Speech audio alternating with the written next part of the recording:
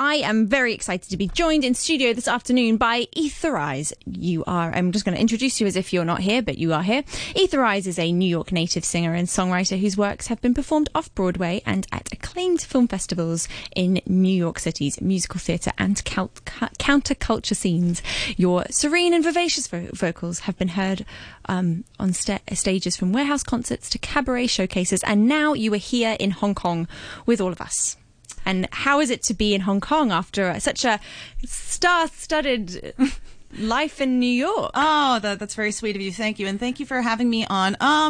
It's wonderful. I was at a point where I wanted to travel and explore the world, and I'm fortunate enough to come here at this moment in time and meet a community of people that I could share my creative talents and passions with. And so I'm very fortunate to do that, and you don't want to stay too stagnant and comfortable, right? No, of course that's not. Part of the catalyst that keeps the creativity flowing. Push your boundaries. Yeah. And so we're talking today about show tunes and musical theatre and Broadway and things that I can't even imagine, because as I've mentioned on the show before, my baby daughter covers my mouth with her hand when I try to sing her lullabies. Oh, so no, come on. It's a little bit outside of my realm of expertise. Her taste has got to get refined. So, welcome. Tell us how, why, what is the lure of this world that people live and breathe it? Well, I would have to say that there is a definite catharsis with listening to musical theater soundtracks and resonating with those scores. I mean, primarily what musical theater is in those shows, it's telling a story through a means of music and art that sometimes would be very difficult for other people to be able to articulate. So then you're able to resonate with those other characters and the stories they're telling and relate it to yourself.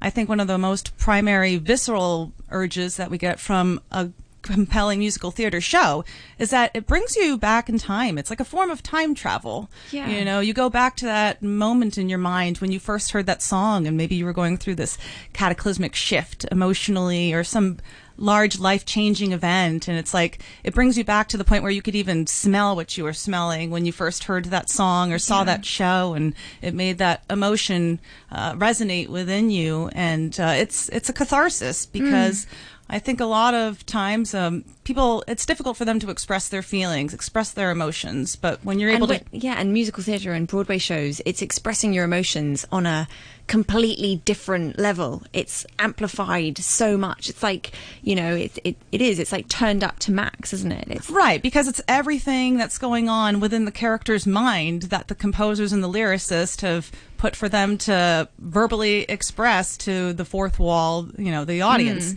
That the audience is really their subconscious. So it's like within yourself, all of those things that you find it difficult to articulate, the character is doing that for you.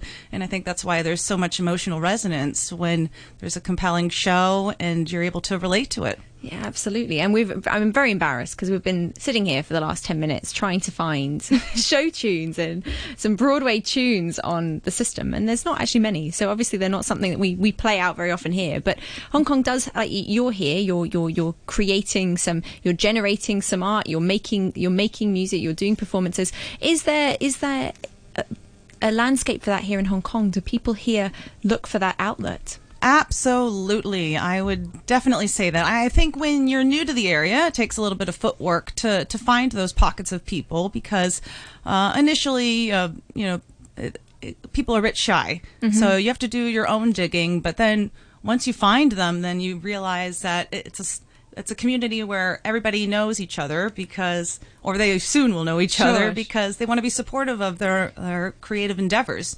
And to be able to have that sort of support, you need to have a strong community, and you need to be able to work together. And so I've found that it's been extremely supportive, and everybody that I've worked with has been lovely and been able to always have a positive outlook and a positive creative product that's come out of these collaborations with people. And I think that's what makes the scene here so much more vibrant, because there's that urge to express themselves. So there's all the more appreciation for when you're able to find those like-minded people and be able to create something that's going to stimulate that emotional response in the audience, and everybody enjoy the jubilation of the creation process. Oh, amazing! And so you're part of a cabaret group here, right? So the Mercury Cabaret. Yes. So what does a cabaret group do? What is your mission? What is your mission and vision statement as a cabaret group in Hong Kong? Well, definitely. The two should not be confused. So musical theater is definitely very different from cabaret. Yep. So these are areas that we explore. So in musical theater, when you're on stage, there's the fourth wall. Yep.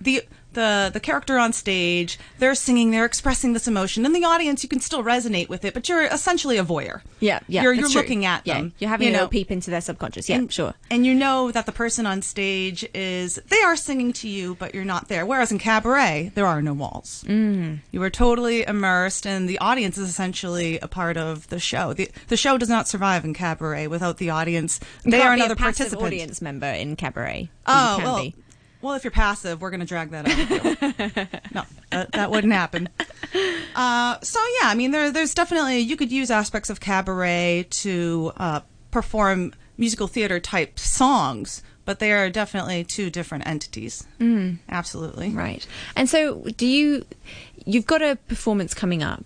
You're going to be doing a show on Sunday? Yeah. So tell us a little bit about that, so we know how is this sort of thing being performed in Hong Kong at the moment? Right, absolutely. Well, so this is a show that's going to be presented by the Mercury Cabaret. However, it is not one of our standard shows. It's going to be a bit different. So what it is, it's a bit of a love letter to all the musical theater that might have gotten some of the performers initially involved in wanting to explore their cabaret roots. So the singers are going to have a chance to perform some of their favorite songs, but however, we're going to do it in a very intimate setting. So it might be advisable for people to bring some earplugs because sure. be belting those tunes loud right without in your face. The theater. So sure. Oh, right, fantastic! No wall. Fantastic. So yeah, it's definitely it's a much different affair for us this time. So we're really excited to be bringing this to an intimate audience and sharing these show tunes and just doing something that's a little bit different from our standard shows. Do you sing every day? Do you sing in the shower? Oh, I sing on the street. I don't sing in the shower. Really? Right. Well, in the shower, I'm thinking of ideas, and then when I get out of the shower, anyways. But I'll sing like on the MTR. I'll sing in the street, and then people will look at me weird, and I'll think, well, whatever. I've got to practice. So yeah, this is the only time I can. Yeah. Well, do you think Hong Kong's a city that's a good city to sing in? I think it's a good city to get an audience reaction. Yep, sure. Okay, that's fair. That's definitely fair. I know quite a few singer friends that are busy, and they've had much success and great fans that come up to support them. So, I would definitely say that there's fertile ground here. And like I was saying, it's the artists are all supporting each other. No one's taking anything away from someone else because. We're all providing different ways that we're expressing this creativity in slightly different styles. Yeah, because that's what I was thinking. It feels like a community that really comes together and supports each other. This sort of like performance community. I suppose you can do it in isolation, but it would be a little bit lonely. You need that energy from other people. Does it feed you to watch other people perform as well? Oh, absolutely. And of course, I have to reiterate that I'm coming from a perspective where I am, fresh, I'm a bit green to Hong Kong. However, I think that even lends more of a testament to how embracing the community can be, because I haven't been here relatively long compared to a lot of performers that are seasoned and have been here, but yet there's been open arms, and we're kind of just hitting the ground running, so it's been very exciting. Yeah, amazing. All right, we're going to take a quick musical interlude with The Who and Pinball Wizard, and then we're going to come back, and I'd like to see if maybe you're feeling courageous and brave enough to give us a musical. The Who on RTHK Radio 3 and Pinball Wizard from Tommy. I'm correct in that? Am I expert resident? I was in Tommy at high school. Oh, who'd you play? I was Were you the pinball? I wish I was. I was a chorus member, and I can remember it really vividly because up until we finished the entire run of performances, I don't think I ever got the choreography right, but I did so with so much confidence, I don't think anyone ever really noticed. That's it. The audience probably thought that everyone else was doing it wrong, and you were the only one doing it right. Confidence goes a long way. It goes a long way. Now, are you feeling brave enough? Are you feeling brave enough to give us a little bit of a song on air? Sure. Well, I suppose this will be a little bit of a theatrical pop quiz. Sure. That sounds like fun. Okay, cool. And I'm going to try and make sure we've got the setup. It's a soundproofed room to a degree, so let's see how the audio. It's fine. Yeah. Whenever you're ready. Ether Eyes. There's a saying old says that love is blind. Still we're often told, seek and ye shall find. So I'm going to seek a certain lad I've had in mind. Oh, I'm looking everywhere, haven't found him yet. And he's the big affair I cannot forget. Only man I ever think of with regret. Ooh, I'd like to add his initial to my monogram. Well, how about he just takes my last name instead? So, tell me, where is the shepherd for this lost lamb? There's a somebody I'm longing to see. I hope that he turns out to be someone who watch over me. Just a little bit. Beautiful. Oh, thank you. Beautiful. And who is that? Which character is it? What's the moment? Paint the picture. Okay, so I suppose a lot of the audience would think, well, hey, wait, I've heard that song before in pop culture. Mm-hmm. That came from a musical? What?